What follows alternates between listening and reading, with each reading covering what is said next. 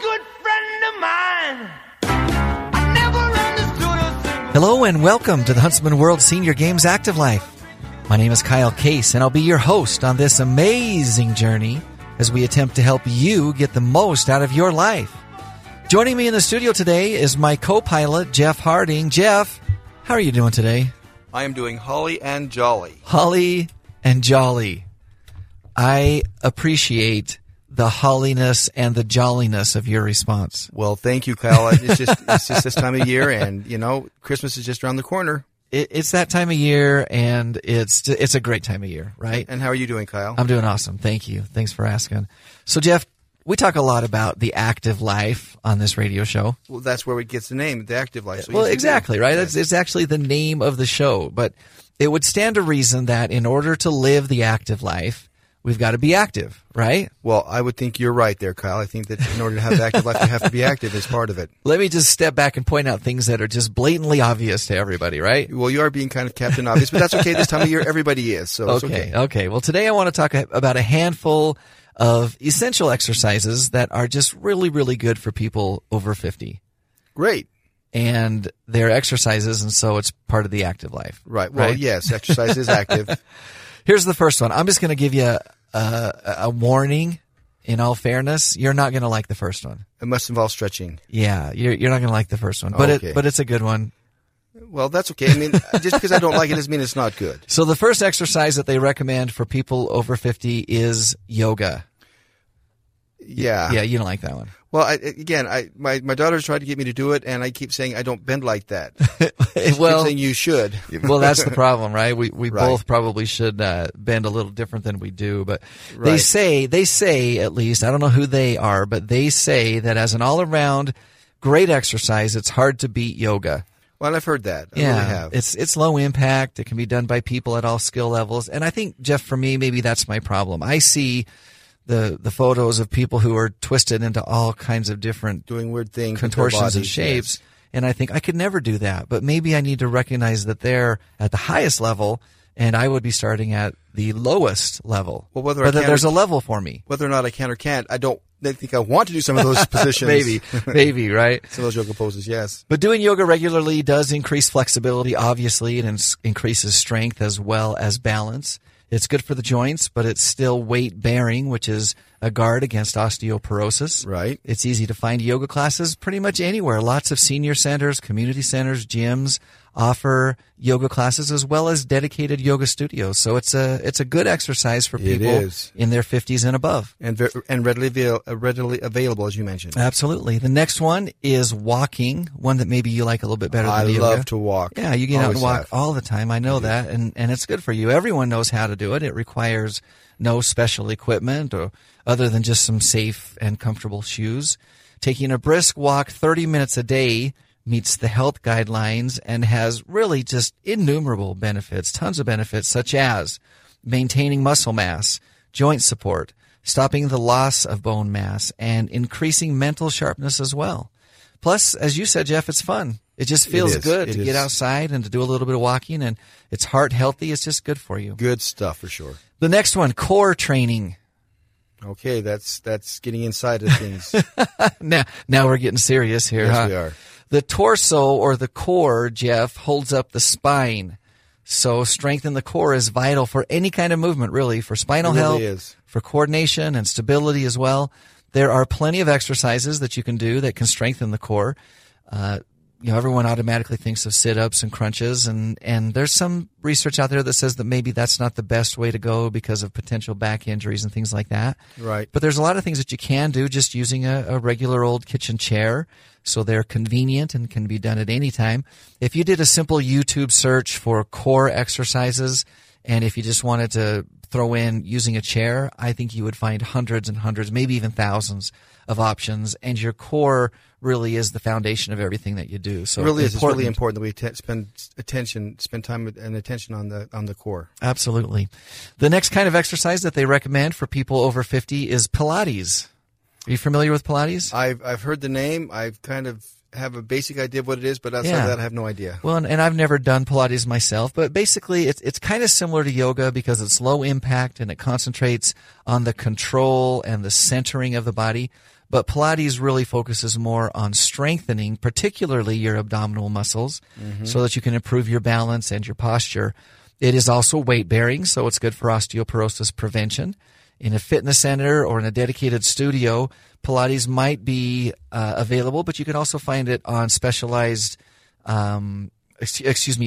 sometimes you need to have specialized equipment, but there's also options that you can do without specialized equipment. So you could do it at home with a DVD or, again, a YouTube video, and you can use your body weight as resistance. So there you go. If you go to the studio, they're going to have the special stuff there. Equipment there. But if you don't have access to that, you can still reap some of the benefits at home. Sure. And then the last one that I'm going to talk about today that they really recommend for people over 50 is swimming. Well, I like that one too. Yeah, so people, particularly seniors who have access to a pool, whether it's at home or at a fitness center, they really do have it good because swimming is a great exercise. It's aerobic, so it contributes to your heart health, and having water buoy your body makes it less super low impact. Yeah, less hard on your joints for sure than other traditional cardiovascular workouts might be. And some studies have shown that swimming is good prevention for falls because it builds core and leg muscles, and it also promotes stability. So very good. Several things that people over 50, or even at any age, really, let's be honest, people at any age could benefit from any of those exercises. So just some things to think about as we're moving into the new year, as we're rounding out the holiday season and we're planning for resolutions. Just a few things to keep in your back pocket of things that you might want to look at. Right. Today's guest, Jeff, is Catherine Utschneider, who is a personal coach, an author. She's also a professional speaker. She received her bachelor's degree from Middlebury College in English. She then went on to get her MBA and her doctorate from Boston University. She has coached, listen to this, Jeff, this is pretty impressive. Okay. She has coached 8 Olympics trial marathon qualifiers. Wow. 6 age group record holders, 10 American age group record holders, and 67 USA Track and Field age group champions. And somewhere in the middle of all of that, she's also found time to be a pretty incredibly successful masters athlete on her own, earning a myriad of accolades and medals over the past 20 years. Catherine, welcome to the show. We're glad that you could join us. Thank you, Kyle and Jeff. Well, I guess we say welcome back. You're back and forth. Yeah, I was going to mention that Catherine has actually been on our show just a few weeks ago, and we're glad to have you back and learn some more from you, particularly about how to set as well as how to not set goals, which I think is appropriate for this time of year, right? It's very appropriate. And just listening to your earlier comments about swimming, I'm going to couch some of my comments and relate them to swimming. It is an excellent exercise for people over 50, as you said. Well, let's jump right into it. So again, coming up on the end of the year, and this is the time when we're all at least thinking about our New Year's resolutions.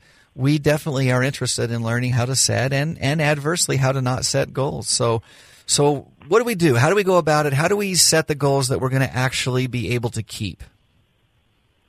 Well, $1 million question, and I've got the $1 million answer. Okay, well, we're planning on that. All right, I've got a few points. First, value experimentation is the first step to setting a goal, and what I mean by that is people feel so much pressure when they think of setting a goal because everyone knows that we should write our goals down, and we should. But people feel so much pressure, and the way I can support that is that when I meet with people for the first time, they say, I've been thinking about coming to see you or calling you for a year to 5 years. Yeah. Wow. Or 3 months. And and I say, why? And they say, I just felt I almost had to achieve my goal before I came to see you. Don't you hear that, right? Like, aren't there people out there who hire a maid and then run through their house and clean the entire house before the maid shows up? Well, you're talking to someone who does that. my husband always says, why are you cleaning today? Well, because the maid's coming. Yeah, exactly. And and here we are laughing, which is really important because along with valuing experimentation, and what I mean by that is just know, everyone says, oh, I want to do a marathon, or I want to, swim a mile, or I want to win this tennis tournament, whatever it is. It all starts with a little step, and it's really important to not take ourselves too seriously while we value experimentation.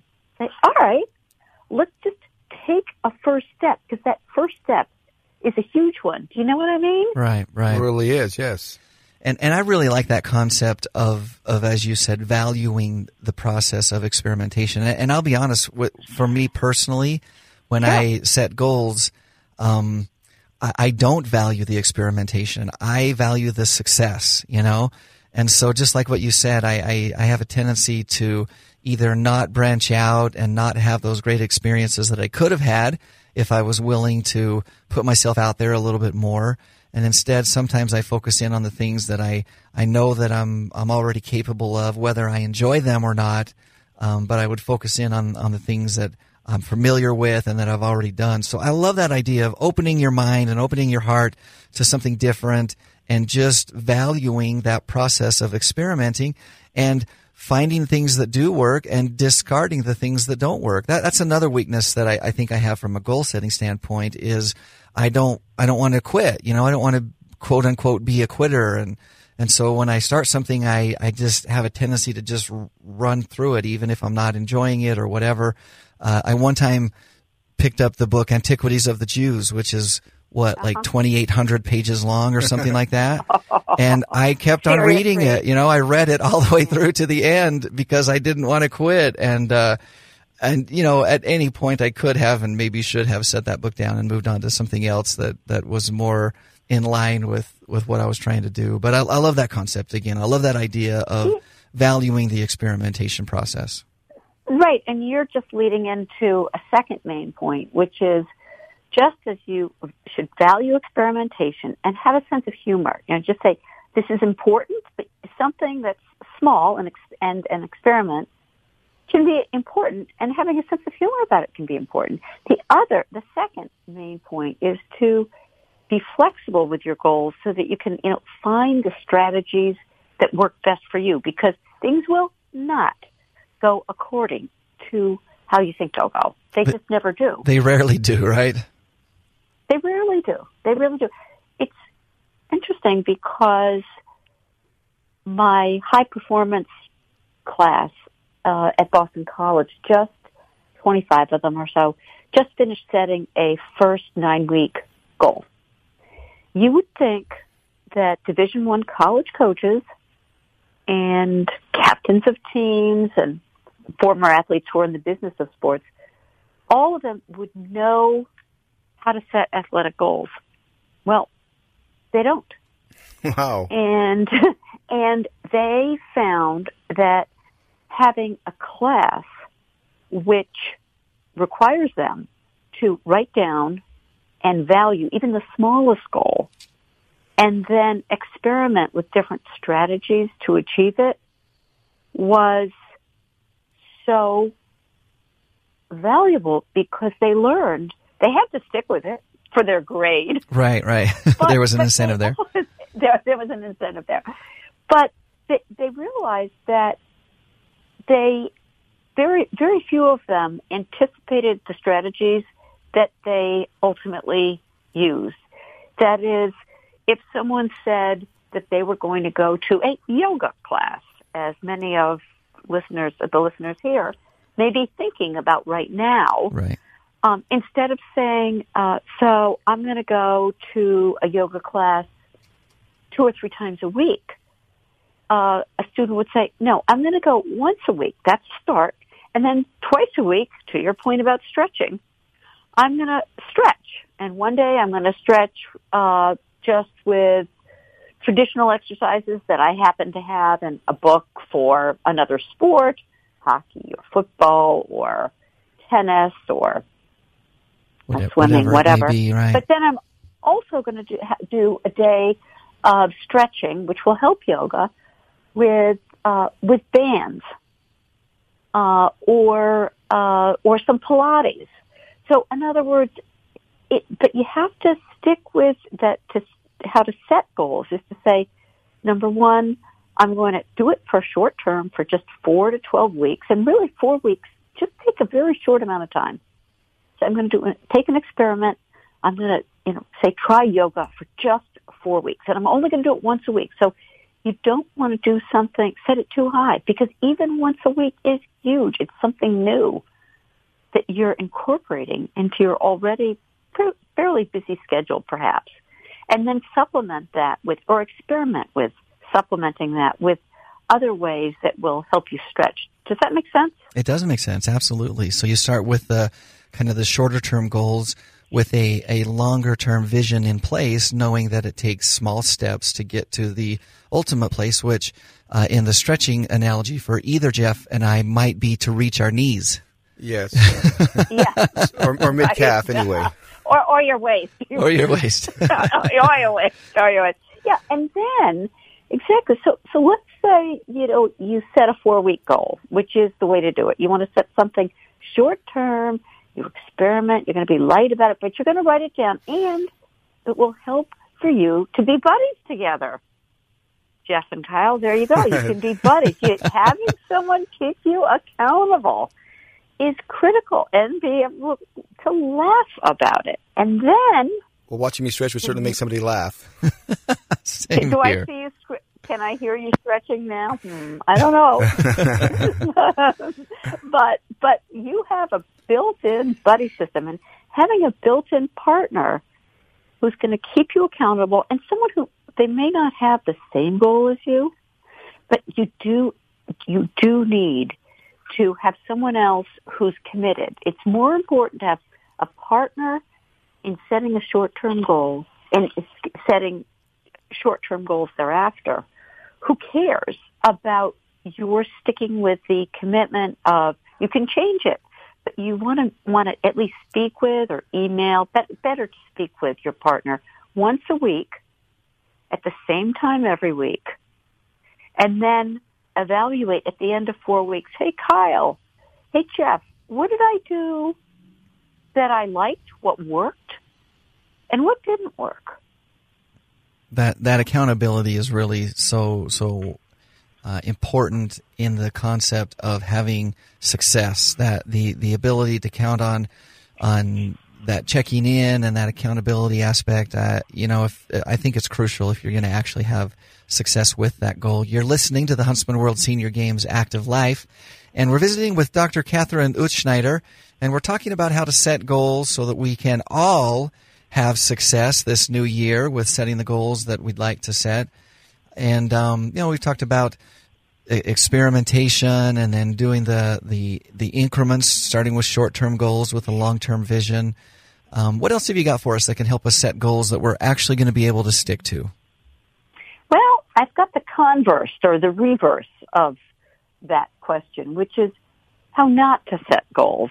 Okay, let's talk about that. Because it helps us refine who we're going to find for our partner. Yeah. Our person to check in with. And that is that I have a client who's a tennis player, and he was telling me about a month or two ago, he said, because I was talking about this topic, we were talking about it, and he said, the one thing I learned is pick a partner who's committed also, because if it's not, and he was setting a goal to play doubles in tennis, and he had a friend who he's a very good friend of his, but this was going to be his partner. His partner, we'll give him a name of Brian. Brian thought he wanted to commit to being a doubles partner with my client, John, but he didn't end up able to commit to that. And John realized it's more important to have a partner in your goal-setting process who might not even be setting a physical goal, but who can meet with you once a week and be committed. So you don't necessarily have to be doing the same thing, but you just have that accountability that you can check in with somebody. Exactly. It's really important that you find someone else who's equally committed to the importance of just commitment in general. He found a woman next door who was his neighbor who's elderly and is not athletic at all, but she was going to set a goal of calling her family and speaking with her family more often than she had been. And so it's really the key piece is find someone who's committed to the process first and foremost. Then, if they're also doing a physical goal, that's fine. But it's the commitment to the process that's essential. And we all know people who are more committed and able to meet weekly appointments on time than others. Right. So that's the piece that's important. And then a second piece that helps you set and achieve short-term successive goals is to track and evaluate your progress honestly every week. The honestly is really the important part, isn't it? Right. Honestly, Yes. it is. How does that strike you, or what does that make you think of? Well, I like that concept really on both sides of the equation, because I think sometimes when we're trying to set our goals, maybe we are too easy on ourselves and we don't push ourselves as much as we could because we come up with excuses. But I also think that sometimes we're too hard on ourselves and we're actually making progress and we treat ourselves like we're not. So to honestly evaluate your progress and where you're at, I think is crucial. It is absolutely crucial. And again, I want to reiterate that's important. And I want to tell you a story, as is keeping records. Today, I saw a triathlete, swimmer, and runner. Her name is Katie Doucette. She's actually a coach in the business world, in the nonprofit business world. And she was at the swimming pool, and she may go to the Huntsman Games one day. And I hope she will. Behind her, I think it's very possible. And she, along with many of her training friends. But she made this point, and it's a point both about being accountable to a coach, but also being accountable to others and to writing things down. I asked her to swim. She swam a 100, which is 2 laps, 4 lengths of the swimming pool. Right. And she's been, going to the pool sometimes once, sometimes twice, sometimes 3 times a week, but also doing other training, biking and jogging and so forth, and strength training. And I timed her 2 months ago, October 18th to be exact. And I said to her, today we're going to time you again. It's 2 months later. And so I asked her to guess. She swam, and I asked her to guess what her 100 time was. Well, she said about 20 seconds slower than it actually was. So on October 18th, she swam a 100 in 2:38, which those listeners who are not swimmers might not relate to, but they will relate to this improvement and this general point. So I said, Katie, what do you think your time was today, 2 months later, from October 18th to December 13th? Yeah. She said, 2:34. That would be 4 seconds faster. I said, no, you did better than that, quite a bit better. You swam it in 2:14. So she went from 2:38 to 2:14. And here was her thought. She said, I had no idea I had improved that much. And she said, Kathy, she said, our brains don't give us an accurate feedback loop. Our own self-awareness can be wildly inaccurate. That's, we said together, why we write down our results. Absolutely. That's right. Absolutely. Kathy, I loved what you shared with us today. I can't believe it, but our time is already gone. We're looking forward to having you back on the show in a couple of weeks, and we're going to continue this conversation about goal setting and how to be successful with the goals that we set. So thank you so much for joining us. Thank you, Kathy. Great to be with you and your listeners. Happy holidays. Thank you. So, Jeff, New Year's is just around the corner, as you well know. Yes, it is. Just literally a few days away. And one of the things that we want to do is encourage people to mark their calendars for some important upcoming dates so that you can plan and set a goal to be a part of the Huntsman World Senior Games. January 1st is when team registration opens for the Huntsman World Senior Games, and March 1st is when athlete registration opens, and you can find information on both of those registration processes at seniorgames.net. The dates of the games will be October 7th through the 19th, which seems like it's a ways off, but it is not. It's right here. You can tune in to this show every Thursday at 5:30 p.m. Mountain Time on AM 1450 or FM 93.1, or find our podcast anywhere that podcasts are found. Jeff, our inspirational quote for the day: "The fruit of your own hard work is the sweetest." That's right. Until next Thursday, stay active. Bye, everyone.